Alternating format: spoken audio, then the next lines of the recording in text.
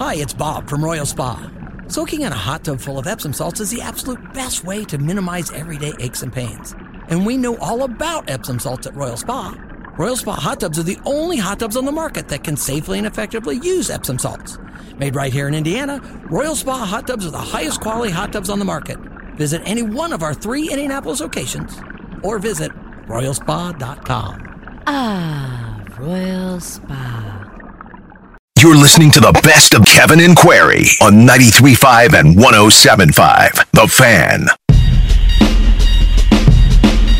Giants are 20 for 24 in goal-to-go situations. That's tied for 5th in the NFL.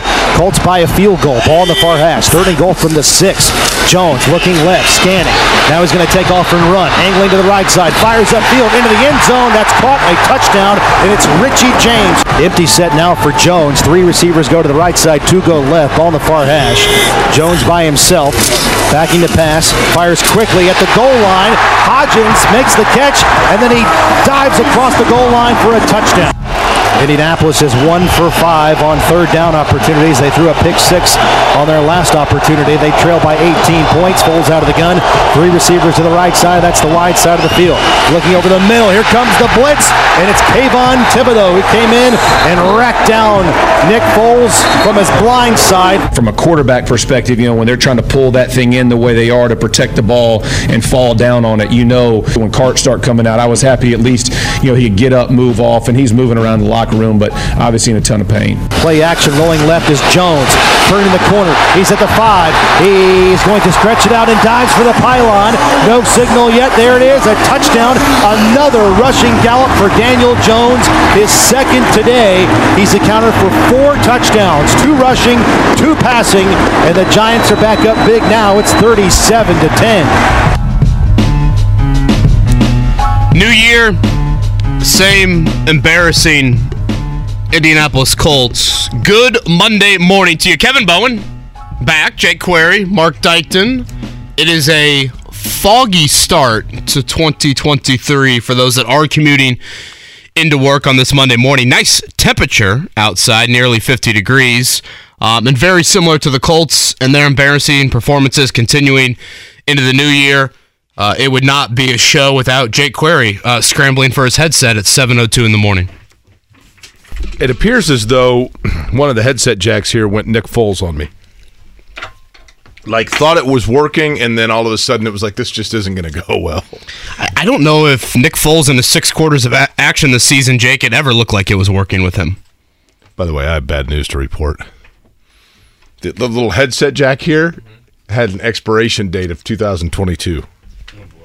Mark, did we have headset issues late last week? It might be the headset. Maybe a little bit, but nothing too crazy. I saw listener Logan did a pie chart of Jake Query's radio that was pretty solid. Skill sets. It almost looked like a draft evaluation of you. It was pretty solid. I thought it was very well done. It was. Some creative work at the end of the year for Logan there, and maybe the headset, the slice of the pie needs to increase. It was a big part of it. A little bit than the 10%. Welcome back, Kev. On that. Thank you. I would say it feels good to be back. I am a routine person, and I do obviously love what I do for a living, so I am happy on that end to be back, but man, I must say, once that temperature turned for us in Florida back to normal Florida weather, it was great to be down there. Yeah, I'm one of those that the last week, truth be told, is kind of rough for me. Last week of the year? Well, the last week that we just went through. Because I love Christmas. I mean, I love the build-up for Christmas. I love all of it. But then literally, as soon as, the last gift is open and everybody's kind of sitting around and there's just paper everywhere, to me, it's like, okay, now I know what's in front of me, which is 6 weeks of gray and cloudy. So, let's just get it started now and start plugging through it. So we get up the next morning, we came in, we did the show. We do a week's worth of shows in the gray, and then you're like, wait a minute, it's still just January 2nd. And today is uber gray. Yeah, and I guess today, and by the way, if you are out driving around, be careful because it is really foggy. I don't know how many people are because it's New Year's Day observed, I think, for most businesses. But not a ton of cars on my commute. Very light. But if you are with us this morning, we thank you for that on this Monday morning, January 2nd. And the Colts, as Kevin had talked about. Kevin, I feel like and I'll lean, I guess, a little on your expertise here. For me personally, I feel like maybe even a while ago, but certainly at this point, the mentality has shifted for people from talking about like this roster or these schemes or this strategy to where do we go from here? Even though there's a game left, I feel like people have completely turned the page. Oh, without question. I mean, it's all people just want to know where they're at in the draft order. That's like the first thing. I feel like that's the reaction from every game. 5th right now, heading into the final week of the season. We'll get more into nothing like breaking down draft order scenarios, but that's where we're at with the Colts here in 2023.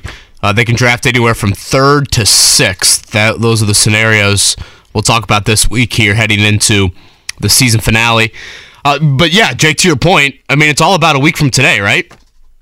A week from today. Is Chris Ballard still here? Based off Jim Irsay's comments, you would say yes. The Jeff Saturday situation will take us several weeks to play out, and Jim Irsay, I think, needs to fully understand this. Again, I don't see how you can bring back either of them, frankly, because the embarrassing performances continue to happen. But he's very open to bringing back both of them, certainly Ballard.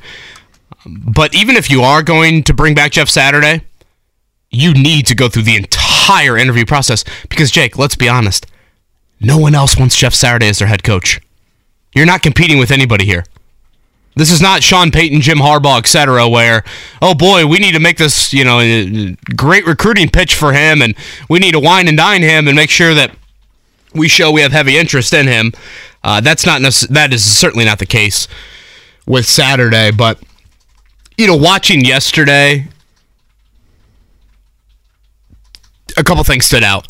One, I think the issue is more personnel-based than anything else. And I think this continued spiral into an embarrassing season is a reflection on the roster Chris Ballard has built. That's my first thought. 2, shouldn't this football team be playing somewhat competent or a little bit better football under Jeff Saturday if you do want him as your permanent head coach?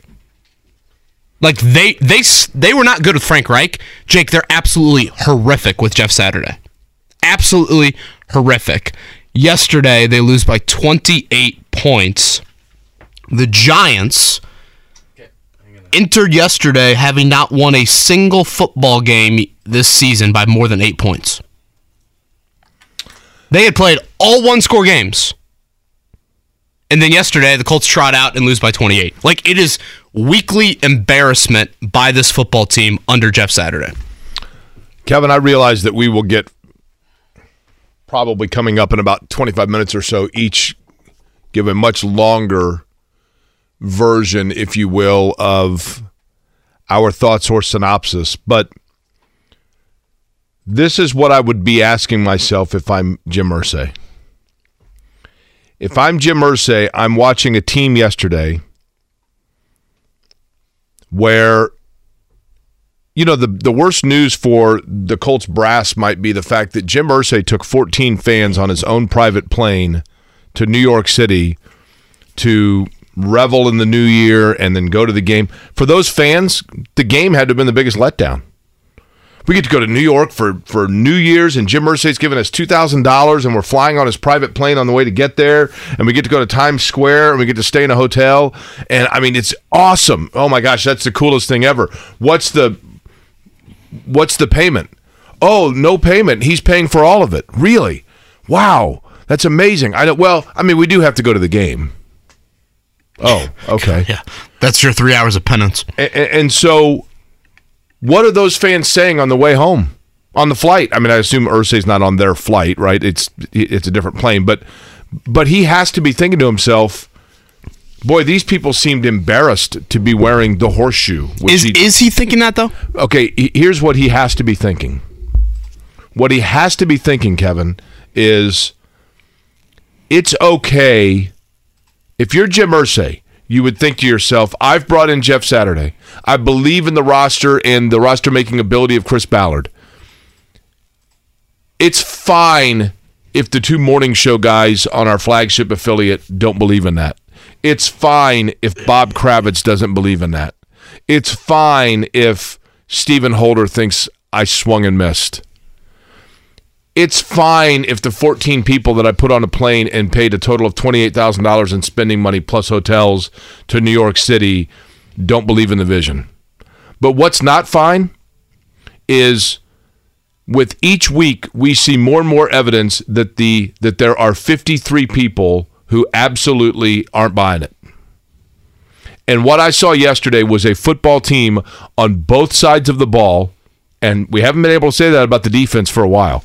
But what I saw yesterday on both sides of the ball was a football team that is completely done over it, feels like they were sold a bill of goods, and doesn't believe a certain specific ounce of the BS that's being sold about them. They look totally checked out and done. Tell me I'm wrong. I think it's less quitting and they're just bad, Jake. That's possible too, yeah. Which is arguably scarier.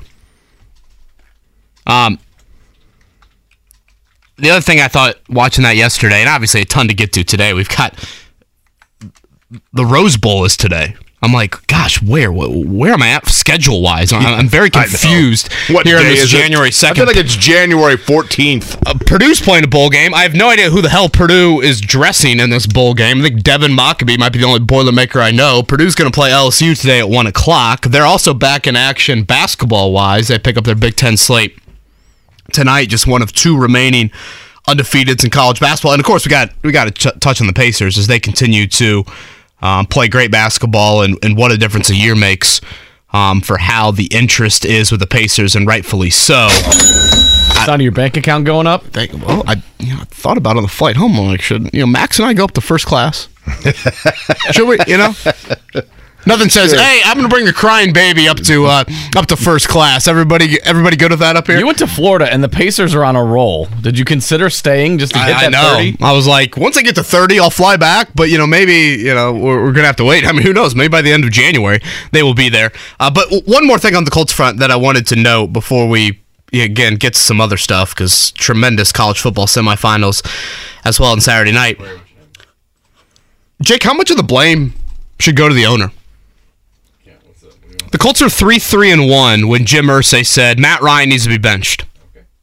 3-3-1 when he stepped in and demanded Matt Ryan to be benched. 2 weeks later, he fires Frank Reich.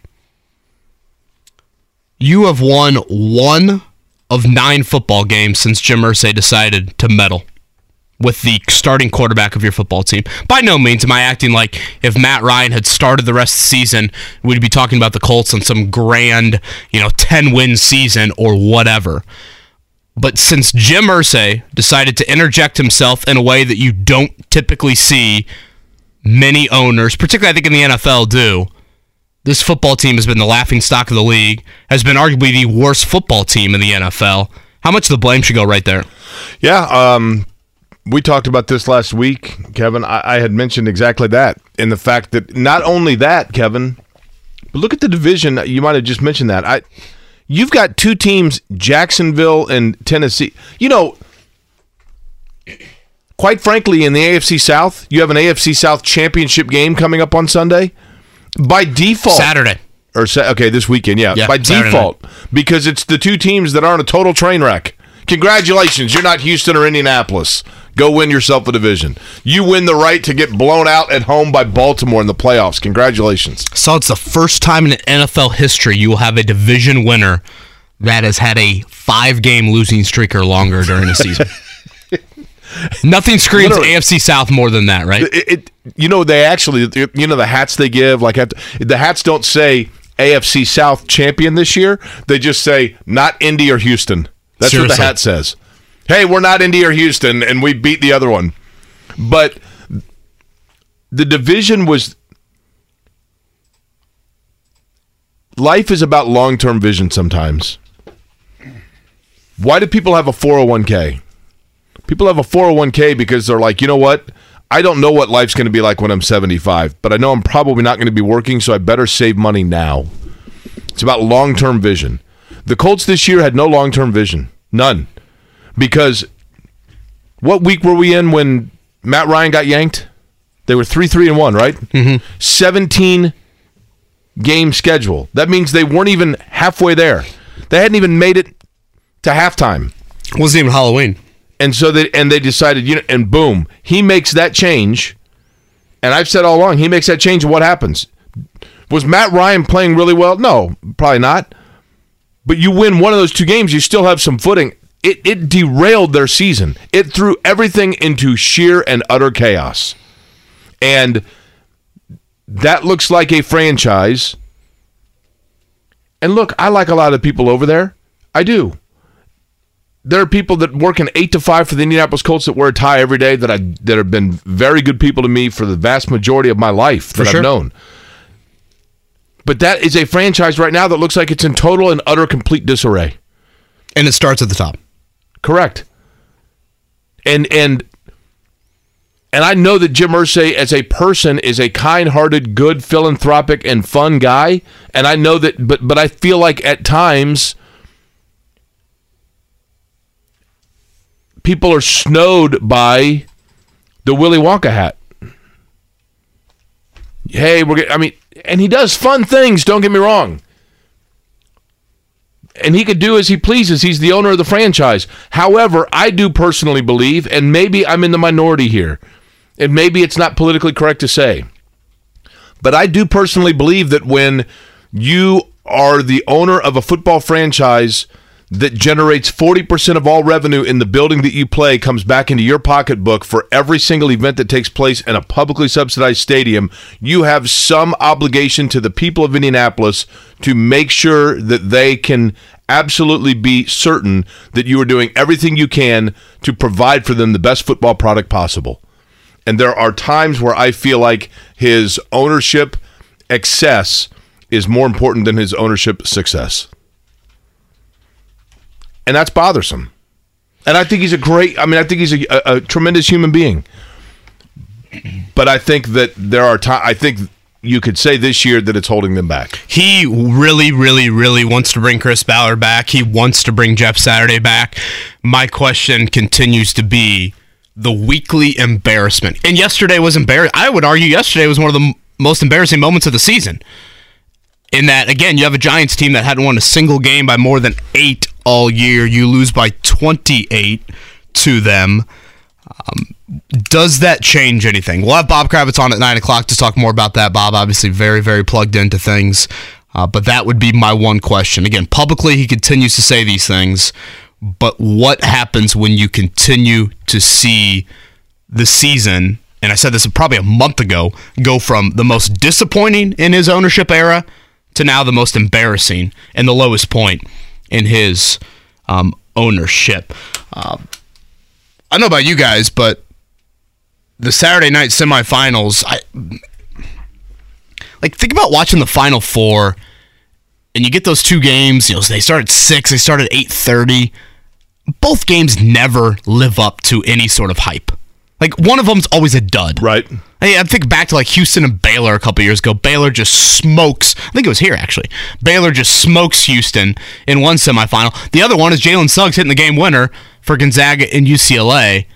Saturday night, both of those games lived up to it, and now we have, I guess it's Dogs and Frogs for the national title a week from tonight? I like that, Dogs and Frogs. Oh, speaking of which, hold on. Hang on. Is the headset missing again? No, hang on. I'm not going to wear it necessarily today, but I said that Ohio State would win the national championship, right? Yeah, you've been standing on that hill. You were bullish on them winning every game by 30. And I'll admit, injuries are a part of the game, but let's be real. If their roster was even 90% healthy offensively, they're playing against TCU. But I don't know the fight song. I've had this since my sophomore year in high school. That's an old school Georgia Bulldogs hat. That is an old school Georgia Bulldogs hat, baby. Did you rock that last year when they were here? I think I did. I have a Georgia t-shirt somewhere too, and I couldn't find it. I think actually that was their logo when Stetson Bennett was a true freshman there. But I wanted to wear it because even though I said Ohio State would win it all, even though I had a tweet on January 1st of 2022 that said Ohio State will win the national title next year, book it, and I was ready to fire that bad boy off and show everybody my clairvoyance, but I do not like Ohio State. I don't like their fans. They're fine as people. As fans are obnoxious as hell. So thank you, Georgia, for sparing us all. Great game. It also caused probably 40% of the country to not see the ball drop on New Year's Eve. How about that? Literally, I I changed over at 11:59 and 40 seconds. They were setting up for the field goal.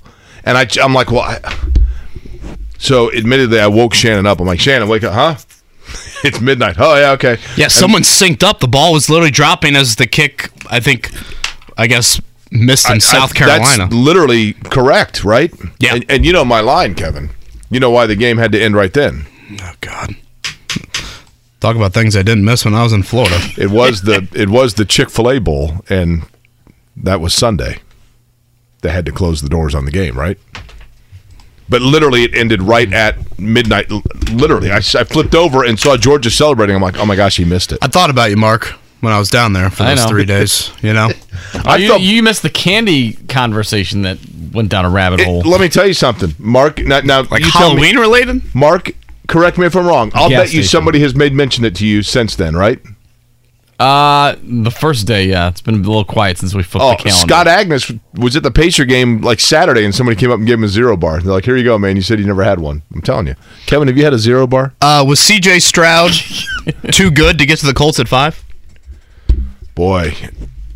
C.J. Stroud answered some questions Saturday night that when we had Dane Brugler on a few weeks back, and we talked to him, and basically, I think a knock on Stroud was things are almost too perfect for him at Ohio State. Too good a skill around him, too good of offensive line. He's not a creator. He made some plays on Saturday night that he was carrying Ohio State on his back.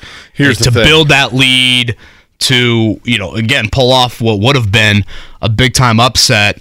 I will be fascinated to see how these NFL teams rank Bryce Young, C.J. Stroud, and I guess probably not necessarily at the level of those two, but Will Levis from Kentucky. Here's the thing. Will Levis feels like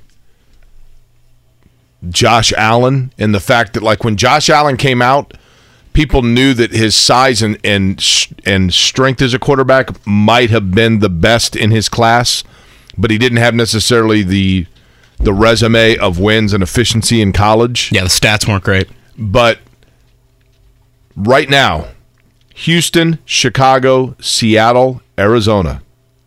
Those are the 4 in front of you. How many of those would you say are definitively taking a quarterback? Yeah, Houston for sure.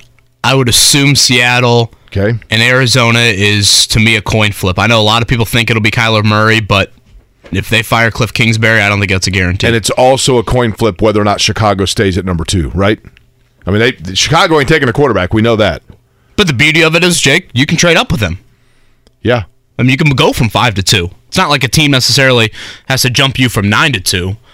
So that is the draft order heading into the final week of the season. Again, we'll go over some scenarios. The Colts can be anywhere from 3 to 6.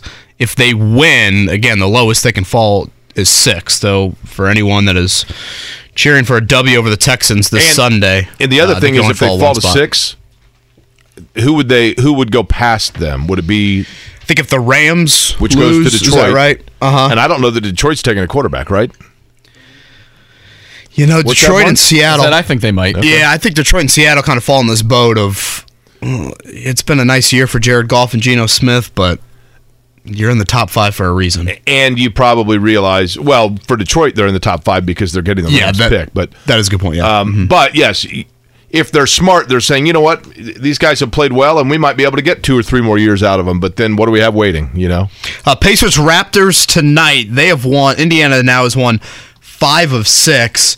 And I remember back in like mid-December, I think maybe even earlier in the month, when the Pacers got back from that long Western trip, the next kind of rung on the ladder for them schedule-wise was, boy, you're about to play some legit teams in the Eastern Conference. Well, they've won 5 of 6. They've beat some very good teams within that stretch. They beat a really healthy Clippers team in that New Year's matinee over the weekend. That was Paul George, Kawhi Leonard playing in that game. Tyrese Halliburton was outstanding in the fourth quarter.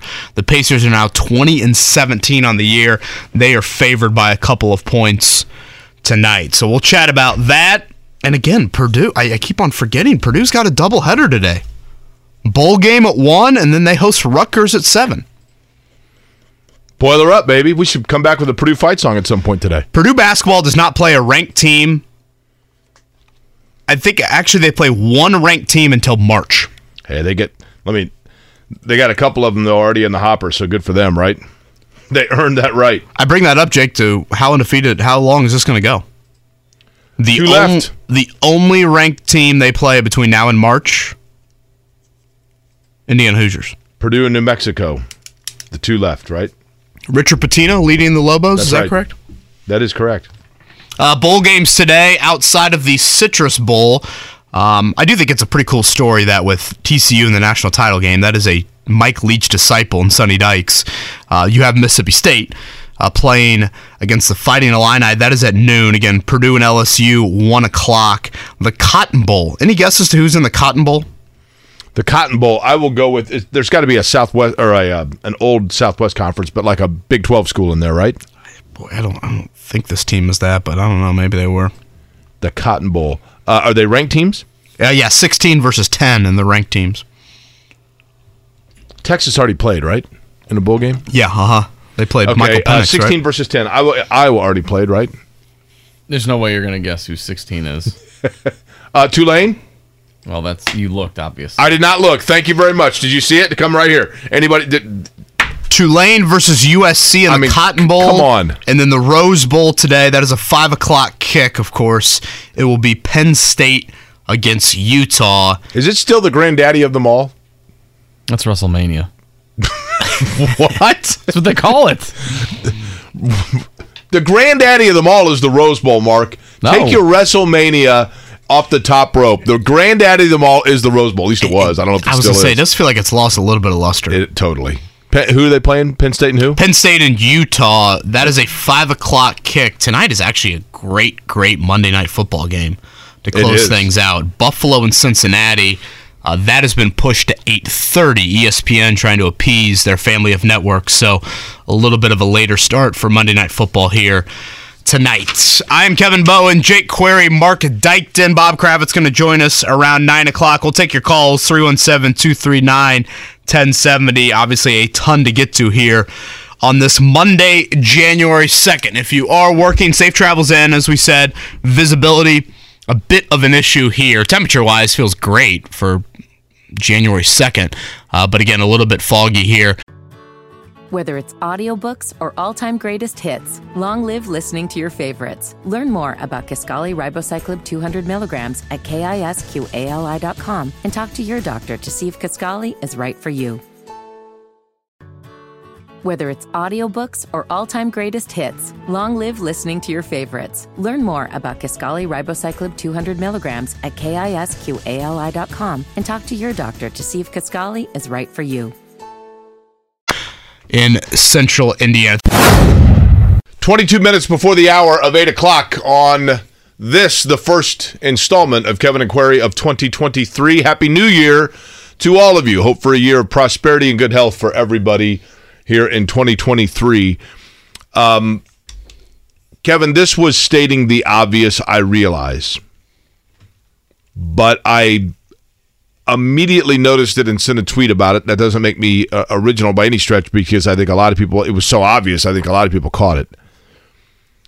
But much was made, rightly so, about the fact that, Nick Foles gets hurt, and you have the guy that hurt him, not intentionally, but that sacked him and hurt him, doing snow angels next to Nick Foles. It literally looked like they were doing snow angels in unison, except for that Nick Foles was writhing in pain with a rib injury and rolling around. That looked bad. It did. And it looked worse that somebody on the other team is doing snow angels right next to him. Yeah, Kayvon Thibodeau, one of the higher draft picks last year. Yeah, like a top 5 pick, right? I think he was the 5th or 6th overall, if I'm not mistaken. Yeah. But and then you have the Colts offensive lineman just walking around. Okay. Later in the game, Daniel Jones rolls out. It was a late hit. He stepped out of bounds, and there was a late hit. And literally, like a scuffle ensues because all of the Giants go running over to have their guys back.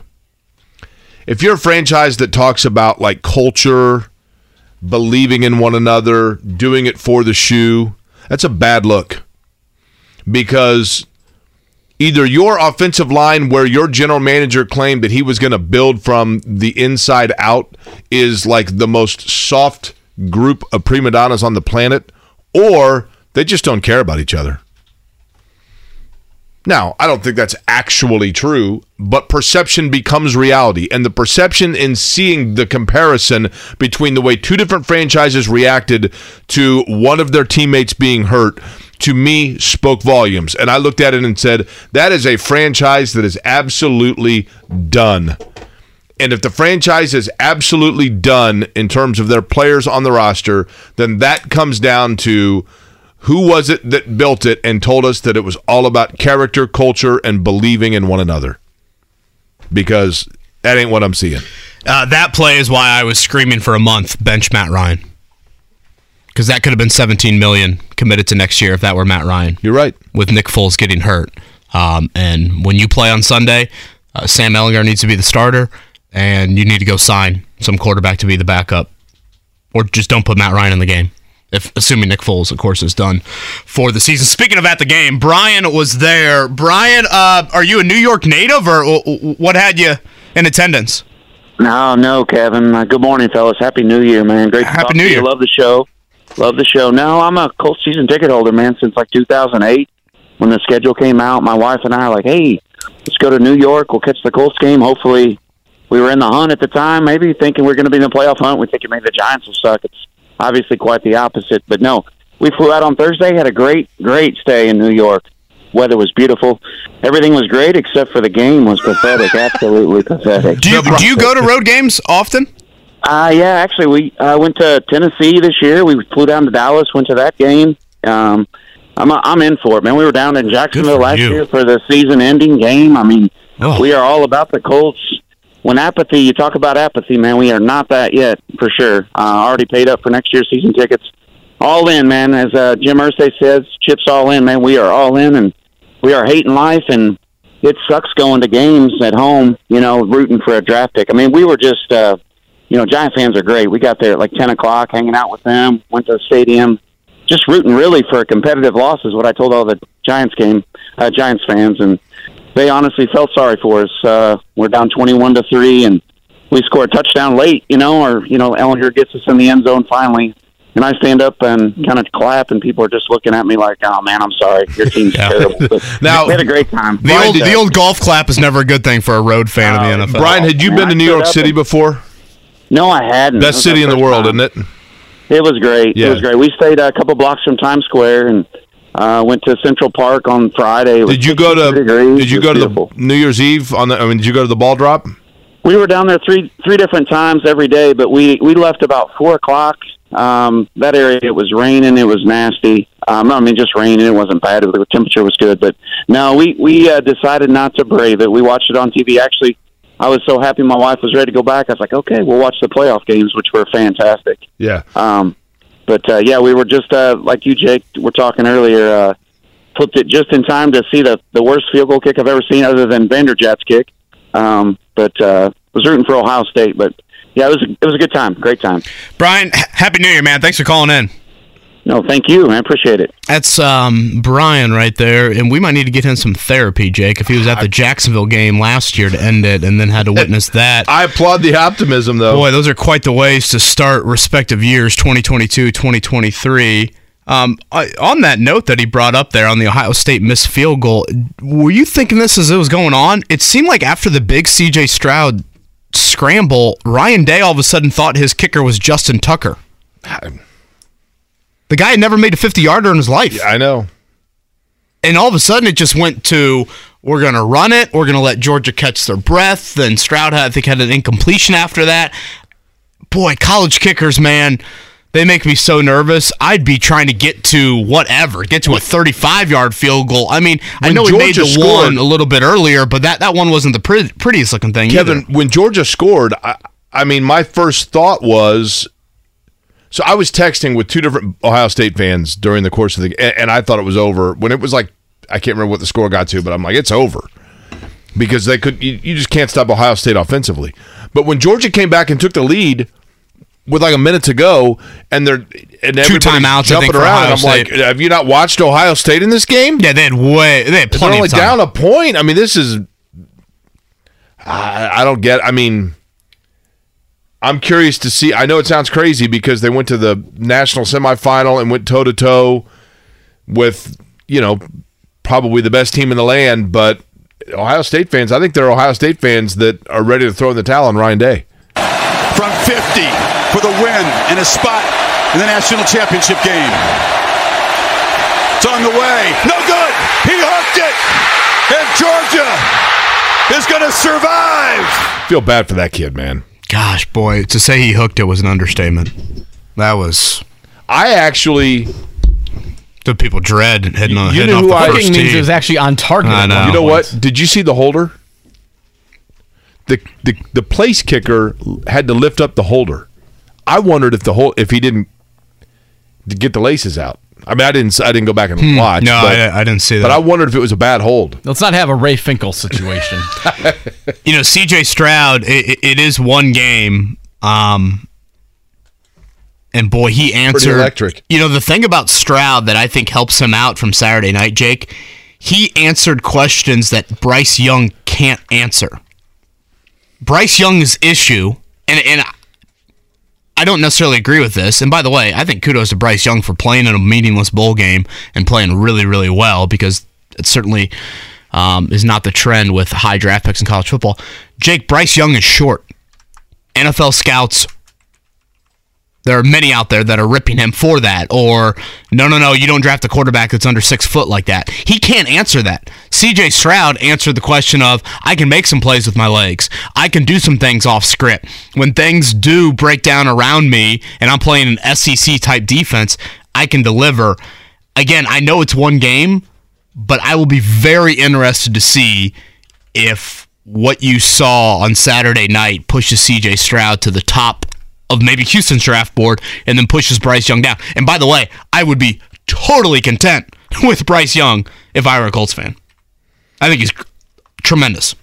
Bryce Young is probably, and I don't say this because of the university, but he's a little bit of Tua, right? And the fact that he might be a little bit undersized, but his accuracy is yeah, I very think he's pinpoint. a little bit more dynamic than Tua. I think Tua a little bit more pocket, passer. I think of Bryce Young as a guy that can create, and he obviously needs to, given his lack of height. That early spread, did you guys see that early spread, Georgia TCU? 13.5. The biggest for a national championship game in 25 years. Nebraska, Tennessee. Nothing says, wow, we really got to go back in time to remember when Nebraska was in the national championship game to look at the last time you had a spread. By the way, is Miami... Don't laugh, Kevin. You ready for this question that you're going to laugh at, and probably Regent Brian is going to say I didn't listen or watch something? Are the Miami Dolphins another of the teams that are going to be, and I realize they're not drafting where the Colts are, but in terms of teams that could move up into the 2 spot, for example, or vault past where Indianapolis is for a quarterback, is Miami going to be in the quarterback market? Yeah, I don't think you're there with them. I mean, obviously, Tua's health. That's what I mean. It needs some massive examination in the offseason. Right. Correct me if I'm wrong. Does Miami even have their first-round pick? Did they trade that for Bradley Chubb? No, they sacrificed it. They forfeited one, right? They lost. I can't remember what the violation was, but they forfeited a pick. Oh, was that with Stephen Ross and the tampering stuff? And, yeah. So they would have to trade up. That's what I'm saying, though. I'm only saying it to segue into the conversation of, does the concussion issue with Tua it's going to deserve a lot of examination. Correct. So right now, heading into the final week of the season, with Miami's loss yesterday, you know who now controls their win and we get in the AFC? So the AFC and the NFC, the 7th spot is still up for grabs. Okay. In the NFC, it's Green Bay. They beat Detroit, they're in. Right, correct. In the AFC... Now, is Detroit out? No, Detroit is still in. Okay, yeah. They would need some help. I think they would need Seattle to lose, if I'm not mistaken. In the AFC, it's the frickin' New England Patriots. We almost started the year with a FCC violation there. And I say that, guys, more based off of, does anyone want to watch the boring Patriots in the playoffs? No. Their defense is really good. Their offense stinks. They're so boring. Yeah. But that's where it's at. New England. Do you think Harbaugh's loss means anything for his NFL thoughts? I was under the impression, Jake, you would want Michigan to win it all if you want Jim Harbaugh to come to the NFL. I think it simply means that you can talk to him earlier than you would have thought. Do you think he would be more inclined to listen to the NFL, or would a national title have made him more inclined to listen to the NFL in that he checked the box for his alma mater? I think the national title would have certainly probably made it a smoother exit, but I still think that if the money is right, I mean, look, if Jim Irsay's willing to pay Jim Harbaugh $10 to $12 million a year, I don't know that that's the number, but I'm guessing because he paid Frank Reich $8, then would you not look? I mean, what's he getting at Michigan? I think we looked it up once, and he's thought it was like 7.5. Yeah, something like so that. I mean, the reality is, if Jim Harbaugh wants back into the NFL, there's not going to be a situation probably better for him than one that is, a 3-hour drive or a 4-hour drive from where he's currently living and has roots, and at the same time a place where he's familiar and has played and has been very involved. He's an IndyCar owner, so he's tied in. He's tied in with the city. He's got a lot of people here. Again, Bob Kravitz going to join us at 9. Bob's latest, he was pretty adamant that he thinks Denver is a better job than Indy. I don't know if I agree with that. If Russell Wilson's broken, aren't you screwed there? Yeah, I mean, now and again, Denver does not have their pick. Denver from an organizational standpoint, fan base, etc., maybe. But I think it's a lot more than that. They're not in good cap situation, and Denver's pick goes to Seattle. So they don't have that top 5 pick, even if you wanted to walk in there and say, hey, I'm going to blow this up, and Russell Wilson is not. Yeah, the Russell Wilson thing is just completely blown up on them. And remember that, I mean, that was one name that people around here were like, oh, man, they got to get Russell Wilson. I mean. Another team that just, it's wild to think in the NFC, we very well, after a season of saying these guys are done, Tom Brady and Aaron Rodgers are probably going to be in the playoffs. I know. And the other team in the AFC that you could say that about, and they still need some help, but for those that didn't stay up and watch the end last night, there's Mike Tomlin's Steelers. Yeah. Still in it. Mike Tomlin, who has never, he still can now because of the extra week. This is such a wild stat. Never been under 500, right? 16 years? Yeah. Is that what it is? And they may go 9-8, man. And Carson Wentz is Carson Wentz. How about Ron Rivera not knowing that they could be eliminated from the playoffs after the game, and then they were eliminated like 3 hours later? Well, I don't get is why they went to him in the first place when Heineke basically saved their season. I don't understand that at all. I'm with you, Mark. Yeah, I know it was last Thursday night, but boy, I'm enjoying watching T.Y. Hilton play football. T.Y. Hilton has played 34 snaps for the Dallas Cowboys. That's about a half a game.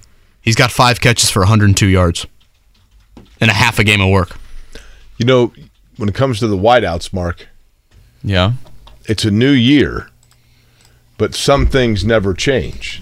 And the fact that if you're driving in, be careful on the audio button here. And you're driving into work, and you want to hear what Kevin Bowen has to say about the Colts, and you think to yourself, I heard it in 21, I heard it in 22. Nope. Here we are, first day of 23, and what happens? Nope. And what happens, Mark? No, I don't think I should play it.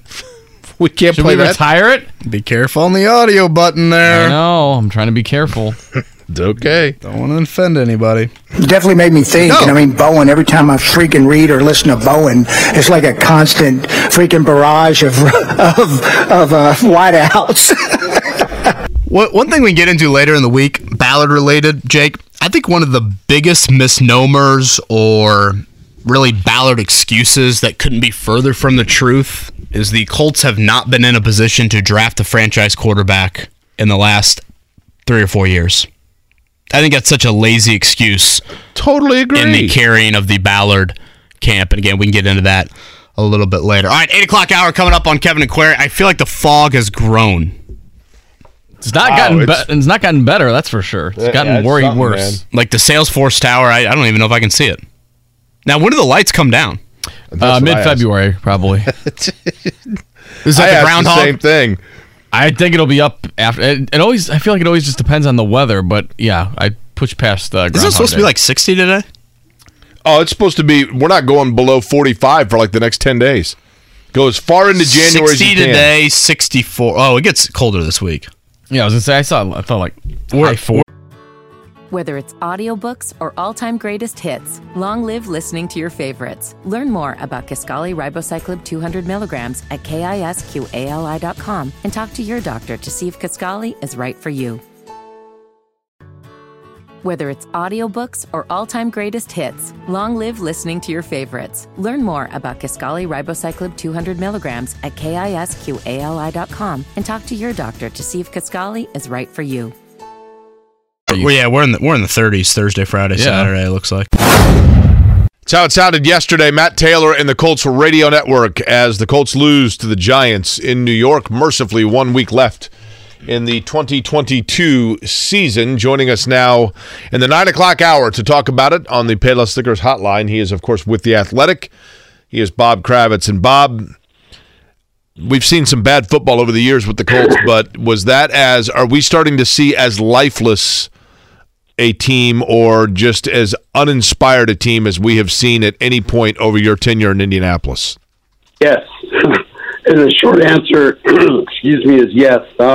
I remember 2011, excuse my voice. 2011, at least they fought. They fought until the end. Dan Orlovsky came on, played really well the last couple of games. They almost beat Jacksonville and screwed themselves out of Andrew Luck in the season finale. So I have not seen a Colts team absolutely go in the tank the way this team has in the 22 years that I've been here. Again, it's Bob Kravitz from The Athletic. He's with us here on the Payless Liquors hotline. Bob, how much blame starts with Jim Irsay? Colts were 3-1 this season. Irsay says Matt Ryan needs to be benched. Week later, Marcus Brady fired. 2 weeks later, Frank Reich fired. Jeff Saturday hired. They're 1-8 since Jim Irsay demanded that Matt Ryan be benched. How much blame starts there? Good 90%. He undermined his coach. He undermined him and then fired him. He's undermined and really emasculated his general manager, Chris Ballard, in so many ways. Jim has, over the years, studiously avoided becoming his father, without the alcohol problem. And I really think that he's taken a real strange step toward being his dad this past year, getting so deeply involved in the day-to-day. Jim has always been somebody who's a good sounding board. He was involved without being meddlesome. This year he's taken that next step to being Jerry Jones. And so I blame a lot of this on Jim Irsay. I think he's really handled this about as poorly as you can possibly handle a football season. And Bob, in terms of those missteps, do you believe that it backfired because A, they were simply schematically or tactfully the wrong thing to do in terms of like the players that were being put in, or B, because it just disheartened the roster and thus guys completely mailed it in? Yeah, I think a little bit of both. I think, I was in the locker room in the days after the Matt Ryan benching, and guys were just, I think if they had gone to Nick Foles at that point, guys, that players maybe would have been on board or could have understood.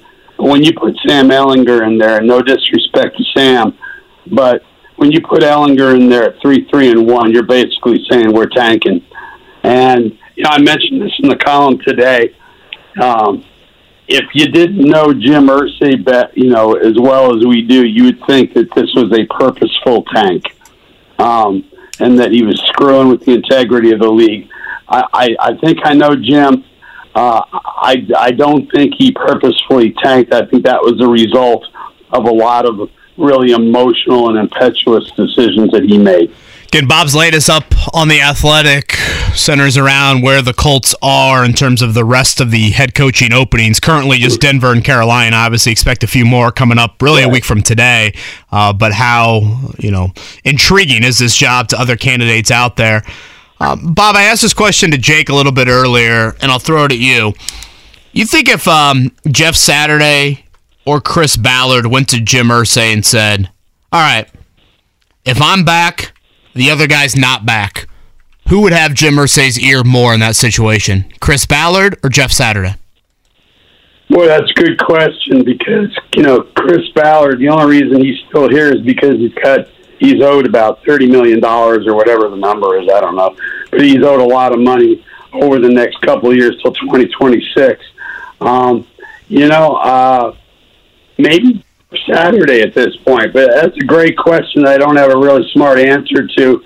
But clearly he does not trust Chris Ballard the way he once did. I mean, Chris at one point was a golden child.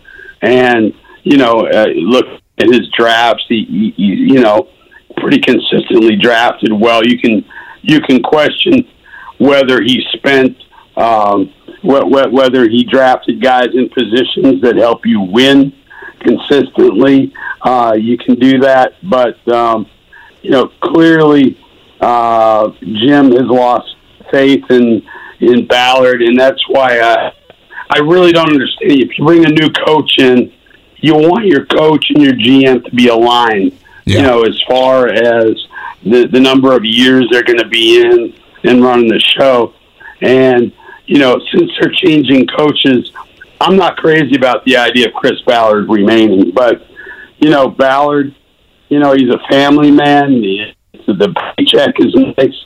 So I don't know. I don't know that he's in any position to go to Jim Irsay and say, hey, hands off, bucko. Kind of on that front, and you've obviously sat in on many Jeff Saturday press conferences here over the past few months. I find it interesting that every time you ask Saturday a question regarding the team, their performance, the fact that they are seemingly playing worse football than they were earlier in the year, he almost immediately points out, well, they hired me for a reason, and that's because the situation was awful that I walked into. And I'm paraphrasing a little bit here, but he is very quick to point out how terrible of a situation he walked into. And I sit there and think to myself, man, he is really aggressive with those comments. And I'm like, well, is that an indictment then on Chris Ballard? Well, yes. What he's saying is this team sucked, and they're going to continue to suck under me or Vince Lombardi. I don't like those comments. I mean, he talks about, I look at Rich Bisaccia from last year with the Raiders. I mean, you had the whole Gruden thing come down.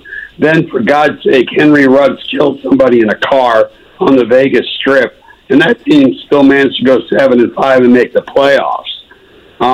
You look at Steve Wilks, the guy who actually has experience, like Bisaccia, but Wilks has head coaching experience, not much, but some, and he's got his team playing pretty damn well coming down the stretch. So, in some ways, it's a shot at himself. It should be viewed as a shot at himself because,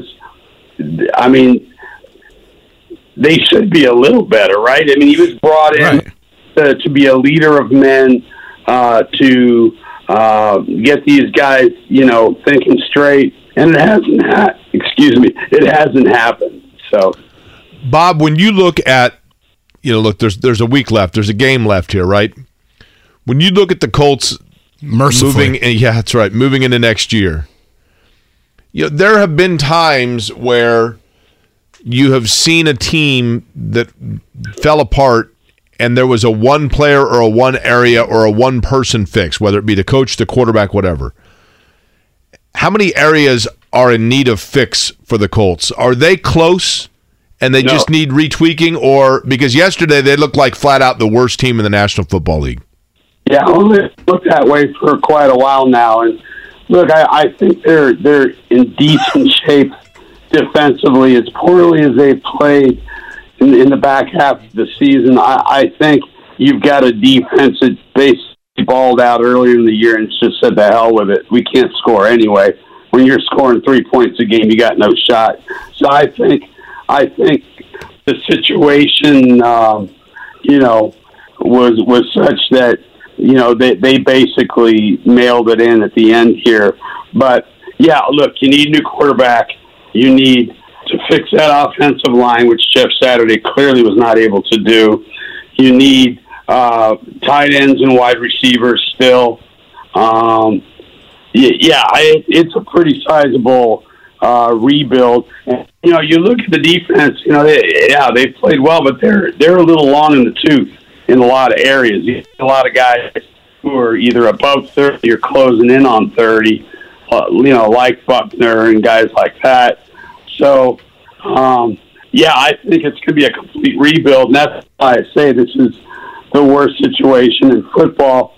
I realize then the Denver Broncos are stuck with Russell Wilson for another 4 years and paid a king's ransom for him. That said, that's assuming that Russell Wilson can't be fixed. Okay, I think Russell Wilson can be fixed. I think the right coach can come in and make a difference in Denver with Wilson, because he's shown before that he can do it at a very high level. Colts don't have anybody, and they're going to have a rookie, maybe a bridge quarterback. It's going to take a couple of years before the Indianapolis Colts are any good anymore, once again. Again, he's Bob Kravitz from The Athletic. I do want to get to the Pacers here just a second, Bob, but one more thing from me on the Colts front. You mentioned Jim Harbaugh. I guess it would have been a couple of weeks ago in a story there.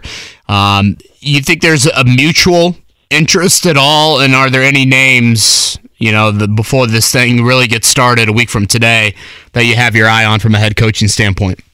Well, to me, you got to make Jim Harbaugh say no. That's the first thing. What Jim Harbaugh's interest level might be, I don't know. I don't have his phone number. I haven't called him. I do not know. He has said publicly after his dalliance with Minnesota that that was a one-time only thing. I don't believe that. I think he wants back in the National Football League. So I think he would certainly listen. He's got the relationship here. But honestly, if you're Jim Harbaugh, why in the hell, with other teams looking for coaches, why would you pick the Indianapolis Colts aside from maybe your relationship with Jim Irsay and the fact that you were in Indianapolis in the mid-'90s? I can't see him taking it unless they throw more money than the gross national product of Peru at him. I just don't see it happening. Dan Quinn, I think Dan Quinn would be excellent. D'Amico Ryans, people like that. I think there's good candidates out there, but I just don't see the top candidates being interested in becoming a part of an organization that is really upside down right now. What do you think the gross national product of Peru is? It's got to be decent, right? I don't know where the hell I came up with that. I really don't. I mean, I'm on my first cup of coffee. That's pretty impressive. That is pretty good. Yeah. Bob, I want to circle back. Bob Kravitz is our guest from The Athletic. He's on the Payless Liquors hotline. I realize this horse is probably at this point a tub of glue because we've beaten it so much, but do you believe, you touched on something I really had not considered. We talk so much about coaches or quarterbacks that are kept because of a salary issue. Do you think that is a key factor in why Chris Ballard would be retained, and may it be the only factor? Yes, it's 100% of it. This is a business decision. Remember many years ago, when they got rid of Grigson, they kept Pagano on for 1 year.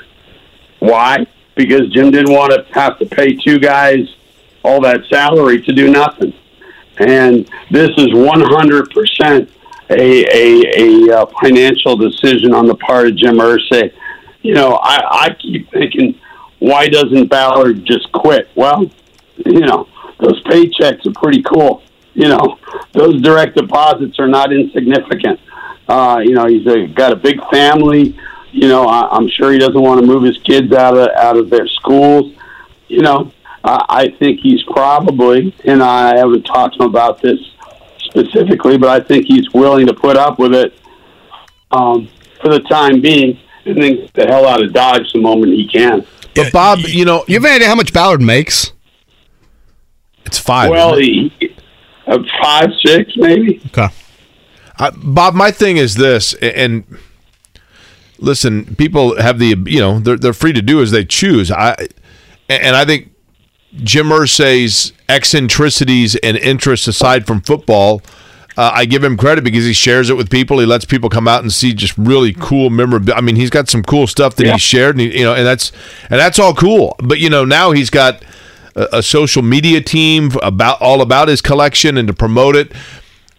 My point being, and you tell me if this is unfair, from a public standpoint, Jim Irsay doesn't owe, and I think he's a darn good guy. I do. He doesn't owe people anything. However, is it going to be harder to sell your fan base on the business decision of keeping an underperforming general manager being financial when you then spend the offseason showing people the things that you spent millions of dollars on? Yeah, probably so. I can tell you that I get a lot of email, not emails, but comments at the bottom of stories with people saying, as you just said, you keep Ballard for business reasons, and then go out and bid $8 million on Ringo Starr's drum set. I think the perception. I think it's a bad look, in terms of optics. But I mean, it's got to be purely a business decision, and I think it's. You look at the Giants, who were 4-13 last year, made the playoffs this year. They completely cleaned house. They brought in a new GM. They brought in a new coach, and now look at where they are with roughly the same people, including the quarterback. So I think that's the way to do it. When you've got basically a lame duck GM with a new coach, I think you're just asking for trouble. Bob, last one for me, and appreciate your effort this morning. I know you're still not feeling back to 100%, so we really appreciate it. No problem. Your colleague, Shams Charania, I think it was last week, maybe now 2 weeks ago, had a story about Miles Turner and the Pacers beginning some extension discussions. And, obviously putting pen to paper is still a far, jump to make, but that is news. We're a little bit over a month away from the NBA trade deadline. Has your opinion changed on Miles Turner being here long term? Yes, absolutely. It was my impression early on in the season that he was a goner because he had not expressed a desire to sign here long term, and I think that he is just. And I'll let Miles speak for himself when the time comes, but my sense of it anyway is that he is truly enjoying being a part of this program right now, this organization. A lot of really good things are happening. I'll tell you what, the chance to play with Tyrese Halliburton is you can't overstate how important that is. I mean, guys love playing with this guy. I'll have a story about him next week, I guess. But, I remember Kevin Pritchard saying this guy's going to be kind of the Pied Piper. And I thought, yeah, right, whatever. And you know what? He has been, because I think Miles loves playing with him. And I think Miles enjoys the atmosphere that's starting to come back. They had a sellout the other night at Gamebridge. Yeah, I just think, it's a fun atmosphere down there now, and I think he loves, being the only 5-man in the starting lineup and not having to share space with Domantas Sabonis. So, I think things have changed dramatically. Miles may say, "Oh, I never felt like I wasn't coming back." I think that's BS, but whatever. I'll let him speak for himself. As I speak for him here. I think things have changed a lot, and I think Tyrese Halliburton's had a hell of a lot to do with it. Bob, get some whiskey and honey in that coffee.